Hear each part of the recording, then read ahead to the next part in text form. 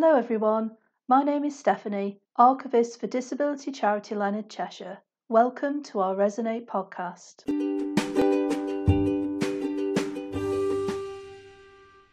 I'm speaking to you today from our Archive Centre building in Leafy Netherseal, South Derbyshire. You may have listened to the previous 3 episodes of our podcast, talking about our recent Resonate project. Thanks to the National Lottery Heritage Fund and the Fore Foundation, we digitised our historic sound archive and had it transcribed by our wonderful digital volunteers. Do see those episodes to find out more.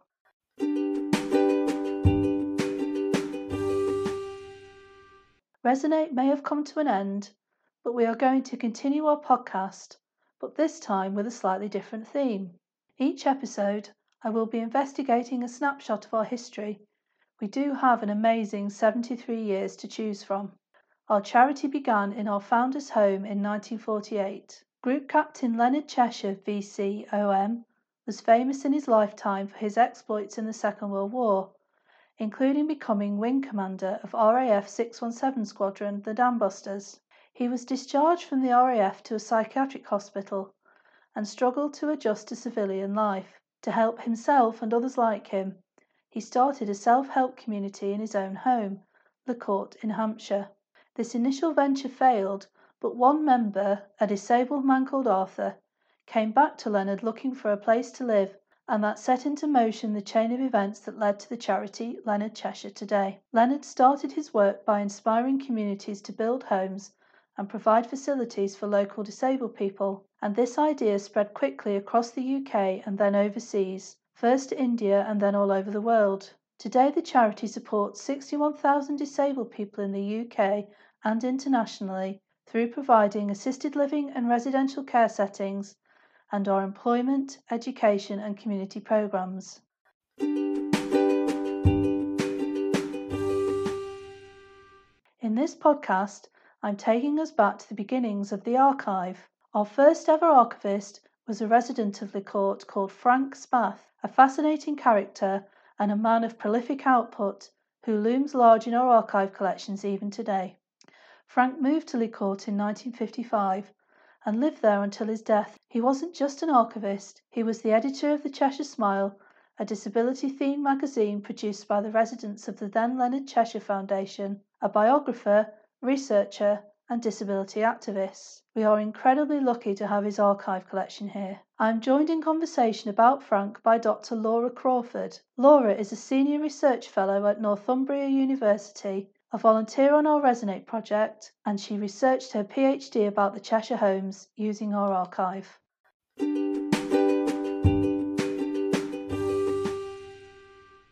I think during your research, Laura, you must have had an insight into Frank's life and achievements by reading his correspondence.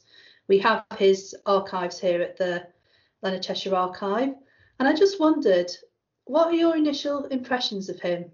So for me, Frank was one of the most kind of familiar voices that appeared in the archives when I was doing my research. So much so that I felt that I even knew him.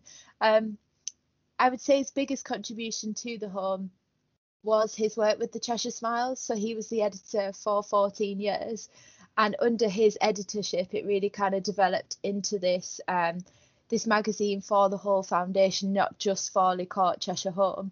There's some quotes that I found in the archive that the readership was about 700 once he took over, and it was 7,000 within a couple of years. So he really kind of steered the way for the Cheshire Smiles to be a platform to discuss themes related to disability, to life in residential care, as well as a platform to connect the different homes across the world. I think the Cheshire Smiles is one of the most amazing resources to understand disability history. It's written and edited by disabled people from as early as the 1950s. That resource in and of itself is an amazing way to track those changes in society. If you pick up a Cheshire Smile from the 60s, you can really engage with the debates that were happening at the time about rehabilitation and about where disabled people could live, whether it was in the community or residential homes or what provision existed. You can really get a sense of what society was like at that time. It's this little microcosm of capturing that moment in time. And I think that resource in and of itself is a phenomenal piece of history that Frank was spearheading. Yeah, it was a real achievement what he did with the Cheshire Smile. I know he won awards and things for his editorship of that magazine.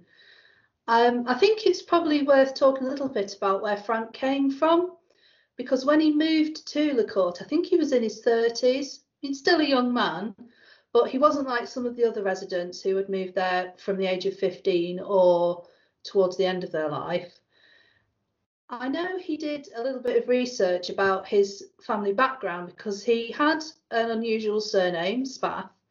And to me, when I first learned about him, I thought, oh, he must be German, but he wasn't. He was born in London. But he realised after his father died that his father was actually German. So he did a lot of research into his father's life because he didn't really know anything about where he came from. But from what he did divulge in articles and what people wrote about him in the Cheshire Smile, Frank was a London boy. He was born in Kensington, brought up in Earl's Court. He said that he became disabled, he became paralysed at the age of 16. He was the same age as the founder, born in 1917. So it's always interesting to track Leonard Cheshire's own life and Frank's own life and just see how those two things differ. One thing that I've always wondered was he became paralysed in 1936. So actually he lived through the Blitz as a disabled young man. And I kind of wish if I had a time machine that I could get in it and go back and just ask him what that must have been like, because Kensington got some direct hits. And I've actually had a look on Google Maps where he lived, it was right by the train line. So I did a little bit of research, and actually somebody had asked him about what it was like in the Blitz. And the poor Frank and his family basically sat the Blitz out in the basement of their house. And to get through the horror of having bombs dropped on him, he just read. He read and read and read. And I think that's behind why he was seen as such a wise person. He was quite erudite, I guess, well read, knew how to write, how to edit, which is why he was given the editorship of the Cheshire Smile. Shall we talk a bit more about his role on the Cheshire Smile? Because actually that is quite significant. Because the Cheshire Smile, when it first started, was more of a jokey magazine, maybe along the lines of Punch, run by the editor Sid Radford, who Frank actually knew. They'd both been in St Stephen's Hospital in Chelsea before Le Court came into their lives. So how do you think it changed? Can you describe to me the change in direction and what that looked like and sounded like? Yeah, so if you look at the copies of the Cheshire Smile once Frank had taken over as editor, you can definitely see that change in tone. So the initial versions of the Smile, there was a lot more cartoon drawings. It was quite kind of gossipy almost about things that were happening in the home. And if you didn't live in Le Court, I don't think you would get the kind of inside jokes. Whereas once Frank took over, it really became this platform for kind of a critical commentary about issues that were happening within and beyond the homes. It became a place where residents from across the network of homes could submit stories or articles about things that they were interested in. Frank actually put together, once he took over, kind of a manifesto or a vision for the Cheshire Smiles. And he said that one of the kind of core aims for the Cheshire Smile was to kind of foster homegrown talent within the homes, to get more people contributing to the magazine, and also to enable readers to kind of keep abreast of things that were happening in other organisations who had similar goals to the Cheshire Homes. So organisations like the Red Cross, the Central Council for the Disabled, and different societies across the UK and internationally. So he really wanted to kind of change the tone and saw the potential of the Cheshire Smile to be this voice, connecting all these different groups together. It's amazing, really, the undertaking that he decided to go with. He had that vision, and he could see that there was the appetite there. And also it was a groundbreaking publication, because I don't think there was anything really like that at the time. There are some magazines that come around a bit later that you hear of in the Cheshire Smile articles, but I think it was seen as an example, as well as being Frank's brainchild. He did kind of get other people in on the action, so to speak. We have articles from people like Paul Hunt talking about his work and his writing with the social model, and people like John Evans talking about going to America to look at alternative living options. And then there's also smaller stories from like local papers and local journalists talking about people doing everyday things. He was also involved with holidays for the disabled. I've been reading a couple of his reports from various holiday camps. So I guess this was like the 60s was the era of Butlins and the holiday camp. So there were a couple set up in Norfolk, I think, for disabled people. So there's some reports from that of him talking about people getting drunk and singing Granada at 10:30 at night and having to go home the next day with a hangover. So he had a sense of humour. Yeah, it definitely comes up in a lot of the things that I've read, that Frank was just that person who wasn't necessarily the loudest voice in the room, but he was involved in everything, and everything that he was involved with, he had this kind of very humble manner about him, but very earnest in what he was trying to achieve. So he was one of the committee members for Holidays for the Disabled. Yeah, he did loads. I mean, his energy just must have been boundless, because he was the editor for the Cheshire Smile. He was on the committee for Holidays for the Disabled. He was on the Patients Welfare Committee. He was involved in all sorts. He was representing the foundation abroad, the Leonard Cheshire Foundation, at various expos. He was even in attendance when Leonard Cheshire got his humanitarian award in 1978. Frank was taken to Brighton to watch him receive the award. He also went to Rome. I think you know a little bit more about the Rome trip. Yeah, so in 1984, there was the International Family Week of the Cheshire Homes, and Frank was one of the representatives from Lee Court Cheshire Homes. So they had an audience with the Pope in the Vatican City. Leonard Cheshire and Sue Ryder renewed their vows in St. Peter's, and Frank was there to see it all happen. So another interesting theme is the relationship between Frank Spath and Leonard Cheshire. There'd been several books that had been written about Leonard Cheshire, but Frank didn't feel that they were accurate. He felt that there was information that was missed, and he was determined to kind of rectify this. So he wrote his account of how the Cheshire Home started, and it was described as a labour of love due to his respect for what Leonard Cheshire had done, and the movement, and his admiration for him as a person, that he wanted to get it right, essentially. The residents that were living in Lee Court in the 1950s, they did have that personal relationship with Leonard because Leonard was living with them in those years. His main home was Lee Court. So he had a room next door. He was in the dining room with them every day. They knew him. They knew Leonard. So they were able to say to Leonard what they thought, which I think is why, when the residents were looking at how to best represent themselves within the structures of the Cheshire Homes, I think that is why Frank was on the committee looking at how to tackle that problem. I think that's a massive point. Those earlier residents had an ear to Leonard, almost, that they could voice those kind of ideas or suggestions for change within the home. Also, having that personal relationship with Leonard, I think it created more of a sense that it was a home rather than a care home. I appreciate that's just semantics, but it's that sense of feeling that was generated by, having that close bond with Leonard. And I think that Frank did leverage that relationship to the benefit of the homes. In 1963, there was a series in the Cheshire Smiles called The Role of the Residents, where a lot of these ideas about the residents sharing the management of the homes and having a voice within that, it was Frank who discussed this with Leonard, and Leonard wrote an initial article in the Cheshire Smile saying we want to hear people's views, and that started this series of discussions about the role of the residents. So you can see that playing out in the things that happen, that relationship between Frank and Leonard. I was reading one of Frank's annual newsletter. So he wrote a newsletter every year for his friends that he'd send out.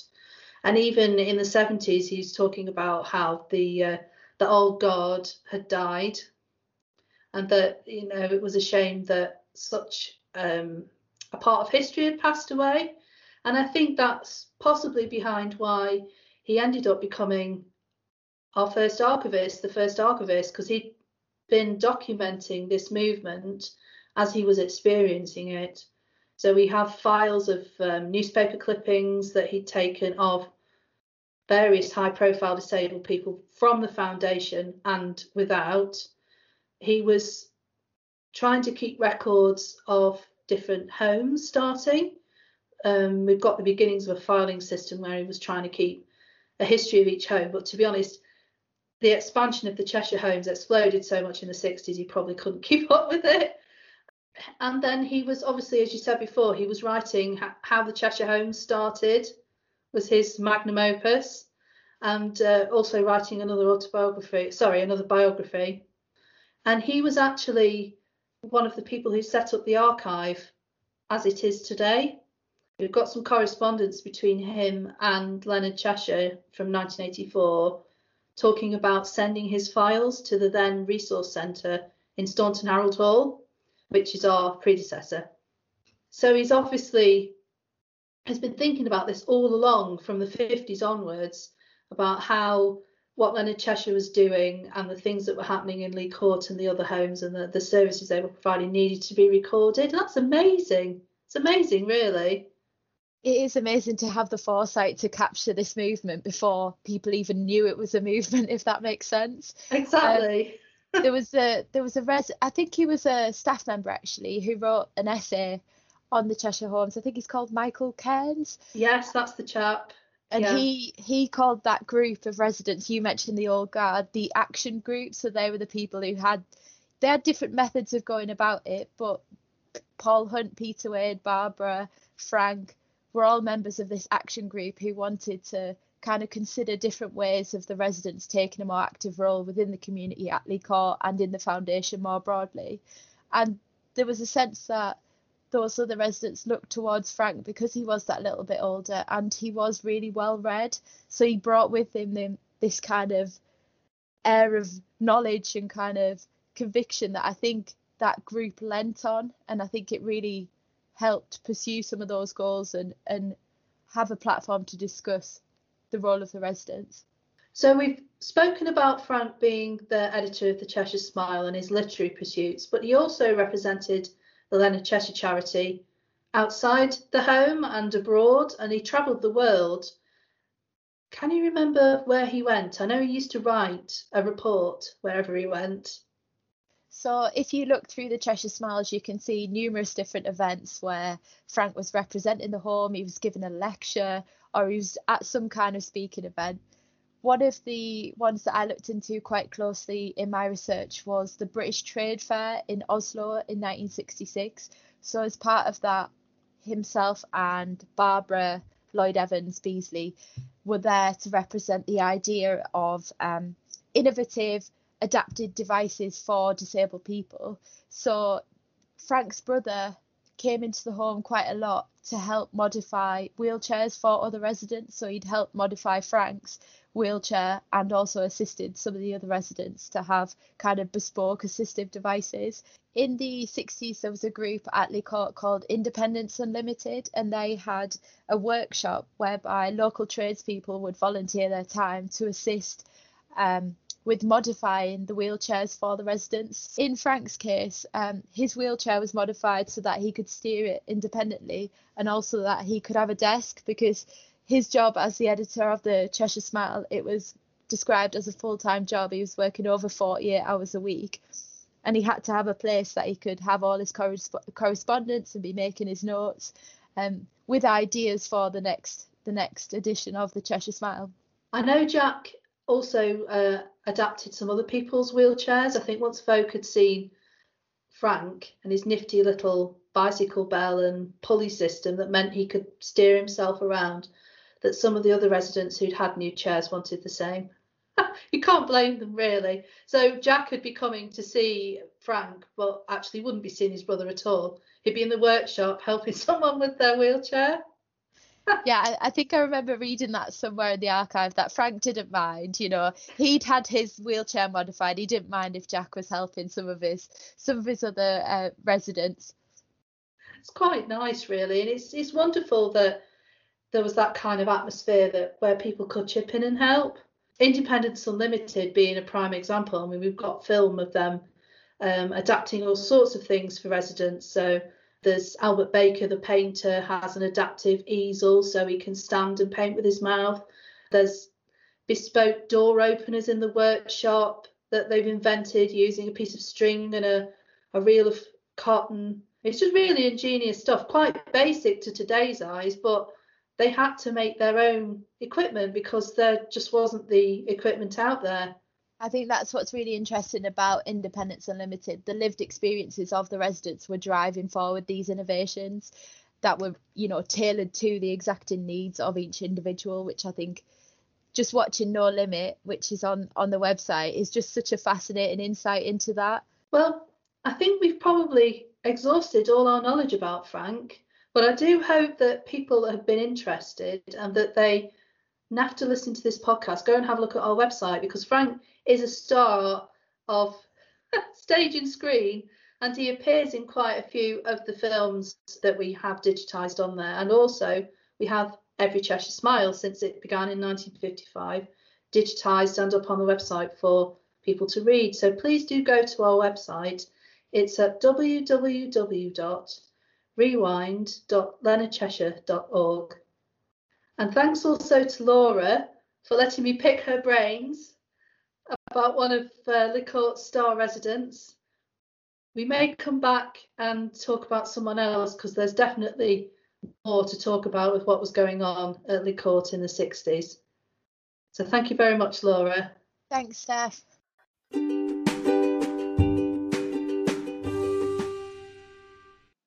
We have now come to the end of this episode. I hope you've enjoyed listening.